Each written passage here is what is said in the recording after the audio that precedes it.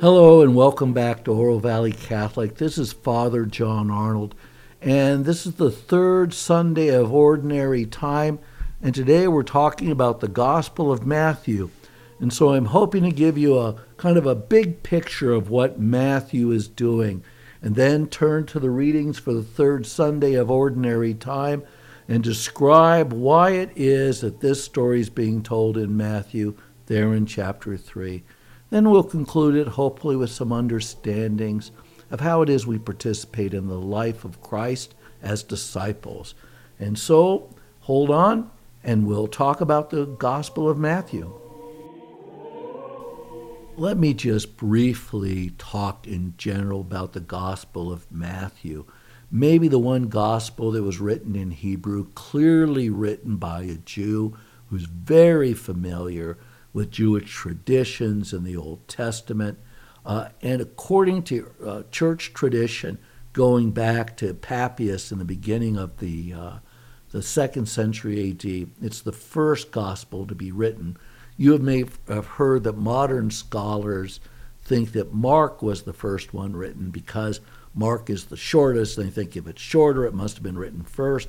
I think that's a very debatable premise.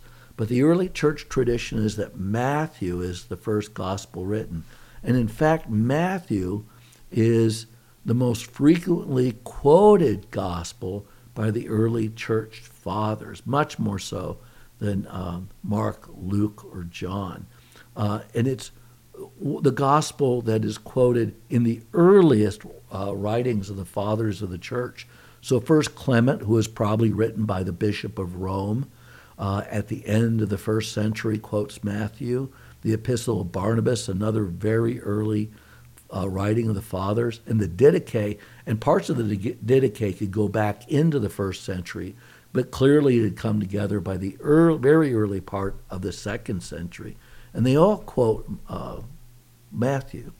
And so when you look at the Gospel of Matthew, and we think of the Gospels as sacred texts, and they are, but remember, Gospels are always God's word in human language. And so it uses the Greek language, although it may have been translated from Hebrew. That's a possibility Scripture scholars have talked about. But that the most frequent description of the Gospel of Matthew in the early church, and I think the best description by modern church scholars, it is a form of biography that is current in the 1st century AD. How you'd write about Julius Caesar or anybody else. It's an organized telling of the story of their life. We're used to biographies as being completely chronological. It wasn't always so in the 1st century or in Greco-Roman literature. And so Matthew's gospel seems to conform with the understanding of biography from about 20 centuries ago. And so it's the most Jewish of the Gospels. It's clearly written for Jewish Christians. It presupposes a familiarity with Jewish scripture. Here's an interesting aspect of Matthew. It quotes directly to the Old Testament 44 times. And just compare it to the other Gospels. Mark quotes the Old Testament 18 times, Luke 19 times, and John just 12 times. Mostly the other Gospels focus on what Jesus has to say, but Matthew wants to show you how Jesus' teachings, how his ministries don't replace the Jewish scriptures or the law, but fulfills them. That's the key thing. The time of fulfillment is at hand. And so he presupposes that you know something about the scribes and the Pharisees and the traditions of the elders. He uses Jewish terminology like korban, or he refers to the kingdom of heaven instead of the kingdom of God. And I'll explain that in the next part of this podcast. But these are very Jewish ways of talking. And so clearly Matthew is an historic witness to Christ. There's really only two, Matthew and John, the two historic apostles of Jesus who left us Gospels.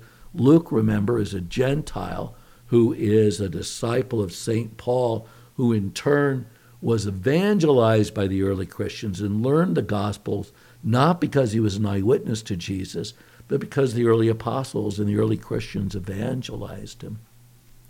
And then, of course, Mark is a disciple of St. Peter and may have been a very young man, maybe a boy, during the time that Jesus was alive and preached, although apparently Jesus may well have been a guest in John Mark's mother's home, so he may have met Jesus, but he's maybe a kid when all of this happens. And so Matthew likes to think of Jesus as the new David or the new Moses or the new Isaac or the new Solomon. He's always using Old Testament figures to give you an understanding of Jesus as the true King of Israel, or Jesus is leading the new Exodus into the kingdom of heaven, or Jesus is the beloved Son who is born by a divine intervention, just like Isaac was, except that Mary is virgin before, during, and after, or the new Solomon, the wisest of kings, the wisest of teachers. But the organization of Matthew's is the key. So like Luke, it starts with an infancy narrative, but told from St. Paul's perspective, not the Virgin Mother's perspective. And like Luke and John and Mark, it ends with the passion narrative and the resurrection. But it's the in-between part where Matthew is unique. In all the other Gospels, Jesus' teaching is interspersed throughout the Gospel.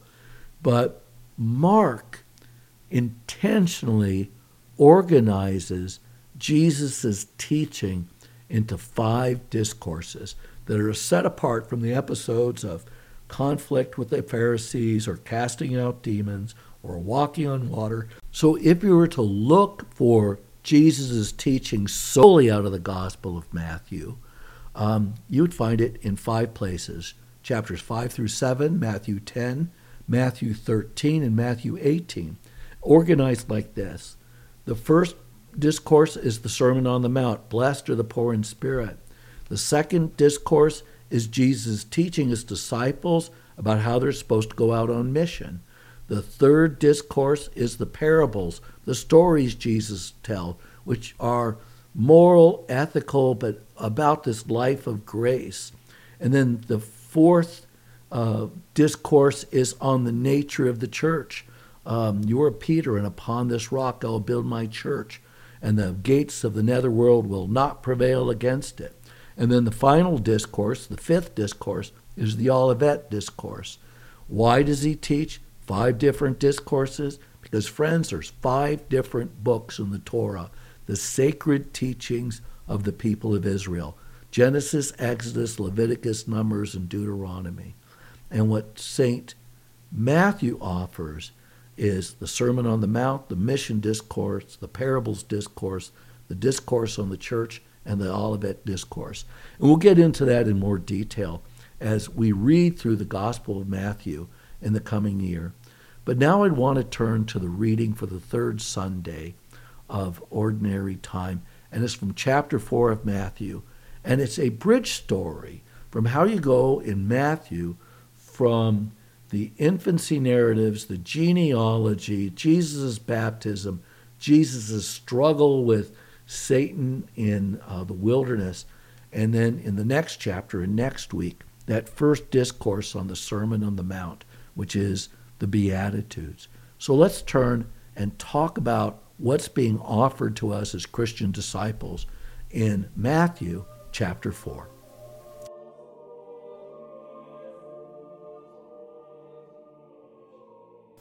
So now we're in chapter 4 of the Gospel of Matthew, and Jesus has just resisted or conquered the devil in the wilderness, and this is how it starts. When Jesus heard that John had been arrested, he withdrew to Galilee. He left Nazareth and went to live in Capernaum by the sea, in the region of Zebulun and Naphtali, that what had been said through Isaiah the prophet might be fulfilled. Land of Zebulun and land of Naphtali, the way to the sea beyond the Jordan, Galilee of the Gentiles. The people who sit in darkness have seen a great light. On those dwelling in a land overshadowed by death, light has arisen. From that time on, Jesus began to preach and say, "Repent, for the kingdom of heaven is at hand." As he was walking by the Sea of Galilee, he saw two brothers, Simon, who was called Peter, and his brother Andrew, casting a net into the sea. They were fishermen. And he said to them, "Come after me, and I will make you fishers of men." At once they left their nets and followed him. He walked along from there and saw two other brothers, James the son of Zebedee and his brother John. They were in a boat with their father Zebedee mending their nets. He called them, and immediately they left their boat and their father and followed him. He went all around Galilee, teaching in their synagogues, proclaiming the gospel of the kingdom, and curing every disease and illness among the people. And so let's go through and break that down. So this is the story where, the beginning is the genealogy, the infancy narratives. This Jesus really is a solo actor being baptized by John the Baptist, then going at it with the devil and conquering the devil in the wilderness and a temptation I think we're all familiar with. And then in the next chapter, chapter 5, we go immediately into this discourse where apparently thousands of people come to hear him speak. How does he get that big crowd going from like Nowheresville and baptism and in the wilderness to suddenly he's a celebrity and everybody is listening? Well, this is this bridge story and the purpose that it says. It says that John the Baptist was arrested. That was his sign that his public ministry was to begin. So he went to the north, to Galilee. There is this tension in the Gospels, especially in the Gospel of John, where the word Jew is used. But everybody in the Gospel is Jewish. Jesus is Jewish. All the disciples are Jewish. All the chief priests, scribes, and Pharisees are all Jewish. The actual word used is Judaioi, which means Judeans. Over the last 2 millennia, that's gotten kind of shortened that everybody's a Jew. But it's because they're the surviving tribe when the 10 northern tribes were destroyed by the Assyrians in the 8th century. So we think of all of them as Jews out of this much more complex reality, which is the people of Israel. Why is his teaching drawing crowds? Because he heals. He exercises. He makes the lame walk and the deaf hear and the blind see. Mark makes a bigger thing of that in the beginning of his gospel, but this chapter 4 of the Gospel of Matthew says it. It just doesn't give us the stories that Mark gives us to draw our attention to Jesus. One of the things I want to point out is that scripture passage about land of Zebulun, the land of Naphtali, this world of darkness has seen a great light. That is actually a quote from Isaiah 9. And remember, Matthew quotes to the Old Testament 44 times, which is significantly more than any of the other authors of the Gospels do. But it's that reference to Zebulun and Naphtali. And so Jesus' ministry is where those 10 tribes were destroyed. And so what Matthew is pointing out, that God has sent his son right to the heart of the destruction of Israel, these 10 tribes that broke away from the kingdom of David and then fought amongst themselves, Ephraim and Manasseh. If you read Isaiah 9, are in fighting over who's going to be in control of the northern kingdom of Israel. And then they want to attack Judah, Jerusalem, with Syria, Gentiles as their allies. And remember, that's what leads to the destruction of the 10 northern tribes, because Judah makes a treaty with Assyria, this growing regional power, who comes down and destroys Samaria and takes them all into captivity. So it's this epicenter of this great betrayal. This is where Jesus goes, and this great light is teaching, and it's healing, and it's the presence of God. And remember Isaiah 9, and this is the quote that Matthew is relying on. Land of Zebulun and land of Naphtali, the way to the sea beyond the Jordan, Galilee of the Gentiles. The people who sit in darkness have seen a great light. On those dwelling in a land overshadowed by death, light has arisen. And so when Matthew quotes Isaiah 9, he makes it very clear that it's talking about the Gentiles that are in Galilee along with all the Jews. Mark makes it very clear that both Jew and Gentile came to Jesus in Galilee. Remember, the pilgrimage site in Israel is supposed to be Jerusalem. But when Jesus starts teaching in Galilee and Gentiles and Jews come to him, what Mark and Matthew and Luke and John are all pointing out is a pilgrimage site is changed from Jerusalem to Jesus because the locus of mercy is changed. And how do you know that? Well, remember, Jesus calls at the end of this gospel, he calls brothers, he calls Andrew and Simon, who is Peter, and Simon is always mentioned first, so it's actually Simon, Peter, and Andrew, not Andrew and Simon, Peter, although Andrew, according to the Gospel of John, is the first of the two brothers called. And then James and John are also called. And I said it last week, I said God is undoing the effect of sin. It's why Jesus says, repent and believe, repent and the kingdom of heaven is at hand. Because to repent is to repent of the sin of Adam and Eve and the way that we join into that. And remember, that sin radiated out to the brothers, Cain and Abel. So when the gospel authors point out that the first 4 disciples that Jesus calls to make fishers of men are all brothers, it echoes at this healing of this rift between brothers, because it's also not just Cain and Abel, it's not just Simon, Peter, and Andrew, or James and John. It's this civil war from the northern tribe that led to the betrayal of Jerusalem, which led Jerusalem to just go tit for tat, and the destruction of the integrity of the 12 tribes, or the complete destruction of the integrity which had started sometime before. But there is another thing, and it's really what I want to close this section with, and it's about the kingdom of heaven. And so a modern Orthodox Jew might call God Hashem, that is the Holy One, because the Pharisees had built this this fence around Torah. And if one of the Decalogue is you shall not use the name of your Lord God in vain, then the fence around Torah, I don't know why I'm saying tent, the fence around Torah is that you don't even say the name of God lest you use it in vain. And so they make up words like Hashem or the Holy One, or the Tetragrammaton, which is Yahweh, but you drop out all the the vowels, and so you only get the consonants. YH, WH is how we transliterate it. And so Matthew refers to the kingdom of heaven. Luke, a Gentile, will call it the kingdom of God, because he doesn't have the same sensitivity that an Orthodox Jewish Christian would have. But what does Matthew mean by the kingdom of heaven?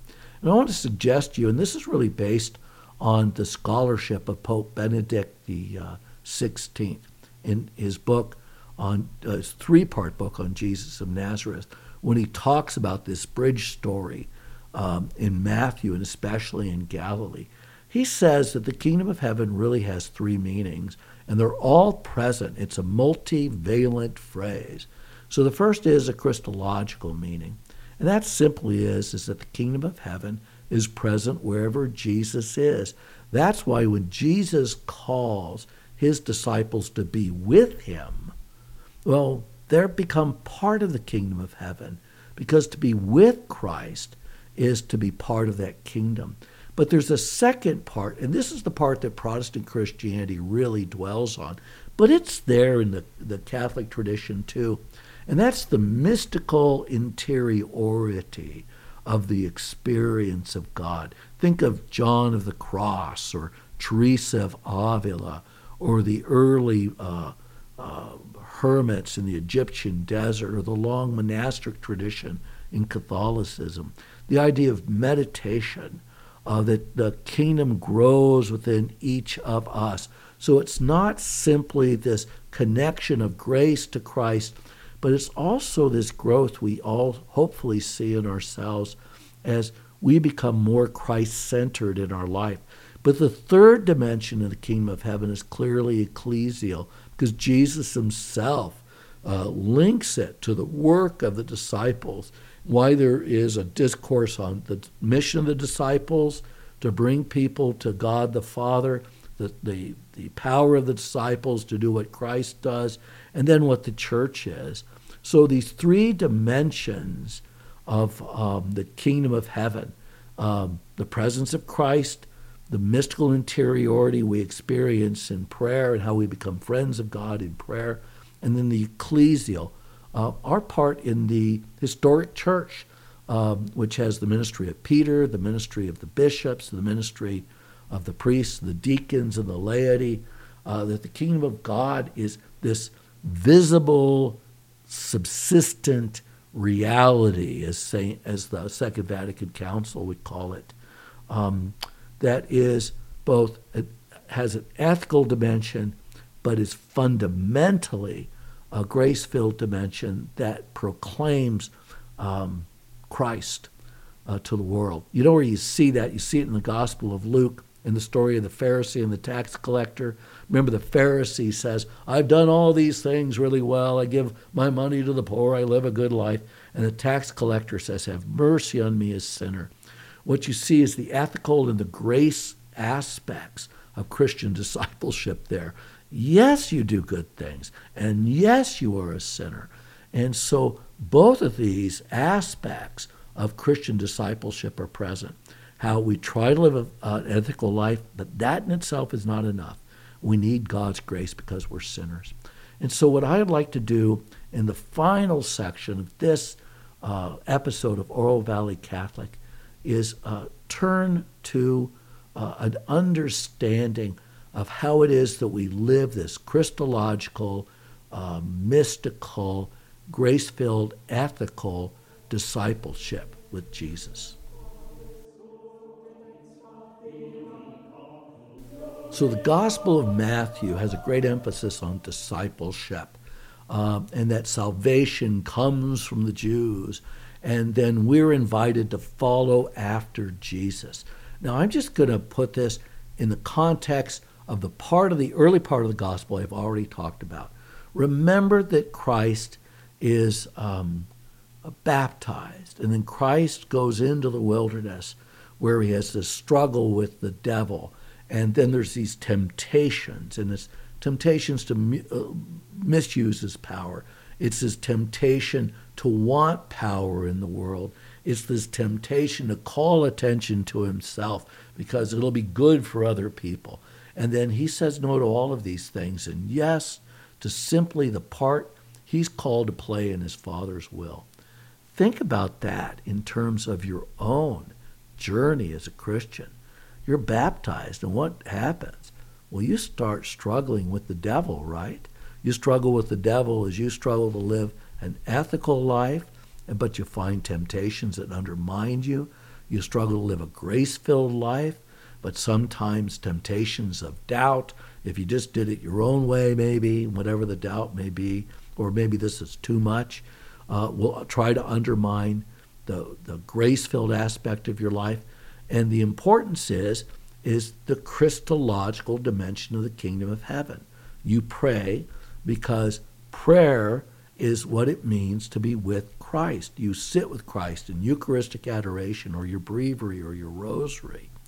And then there's that interior part where there's always this dialogue going on in your conscience between the demands that faith makes on you and then the demands that the world makes on you. But that is the mystical aspect of the Christian life. What happens if you just collapse into your instincts and you're constantly just wanting to do it because it feels right? Instead, you're looking at this teaching of Christ and trying to live it in your life. And that's the mystery. That's what the mystical experience is. It's not always a vision or a locution, although that is part of some saints' mystical experience. But when you're conceding and submitting to the demands that God makes on you for an ethical life and having the struggles that you have, well, that is part of what the mystical experience of spiritual life is. And then remember Christ and the ecclesiological dimension. Christ does what his Father sends him to do. Don't allow people to put a wedge in your mind, between the church and Christ. I think part of walking with Christ is just sitting in a pew with your priest and the people in your pew. And you look around, and we're such a motley crew. But it is where you are called to live love of neighbor in the presence of Christ. So think about the Christological dimension as your prayer life, that the interior mystical dimension is where grace and ethics come together. And then the ecclesial dimension of the kingdom of heaven is your participation in the community that meets at St. Mark or whatever parish you participate in, where you're called to a real experience of God. Sometimes people say to me, and I've become more of a smart aleck over time as I've thought about what people say, and they'll say they may not believe in Jesus, but they'll say they believe in something. And I always ask them, does that something you believe in ever require anything of you? Or is it simply your projection of what you think you'd like the ultimate reality to be that fits your lifestyle? What I love about discipleship is I know I didn't make it up. I may struggle with it. I may even do it poorly. But I didn't make it up. I didn't make baptism up. I submitted to it. And in submitting to it, I submitted to this relationship with Christ present in my daily prayer. And when it comes to the ethics of the church, the moral call of the church, and the life of grace, the sacraments, I didn't make any of those up. But when I submit to that ethical life that the church calls me to live according to her ethical and moral teaching, and I come to the sacraments, I'm living this mystical part, this interior experience of what it means to be in Christ's presence as he cleanses me now, and probably sometime there's going to be some purgatory in Father John's future. I hope you go directly to heaven, because that's what the saints said we should hope for. But I like to always, try to be realistic about my own struggles. And then the third part, which is the ecclesial dimension of the kingdom of heaven is at hand. And it's about participation in the church. Remember why we're talking about the kingdom of heaven. Jesus says, repent, the kingdom of heaven is at hand. Repent comes from a word, metanoia, which means change how you think. And when you change how you think, then you can see Christ's presence in this, in prayer. Even when you feel alone, you know because of your faith that he's there. The mystical interior experience of Christ in the ethical and grace-filled aspect of our lives. And the ecclesial aspect, where this kingdom does have a presence on earth, which needs and will be fulfilled in heaven. But the church is a supernatural reality, trans-historical reality, from this world to the one that's come. Remember last week I talked about St. Paul and that reality of this, the end of something, the old world, and the beginning of something, the new world. And that's the life of the church.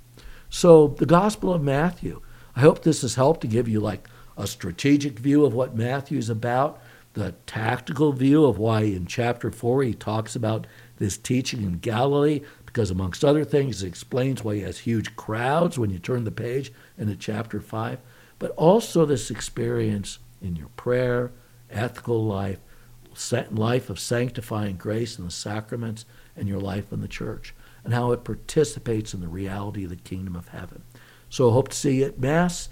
Give me a like if your podcast host allows you to do that. God bless you, and I'll see you next week.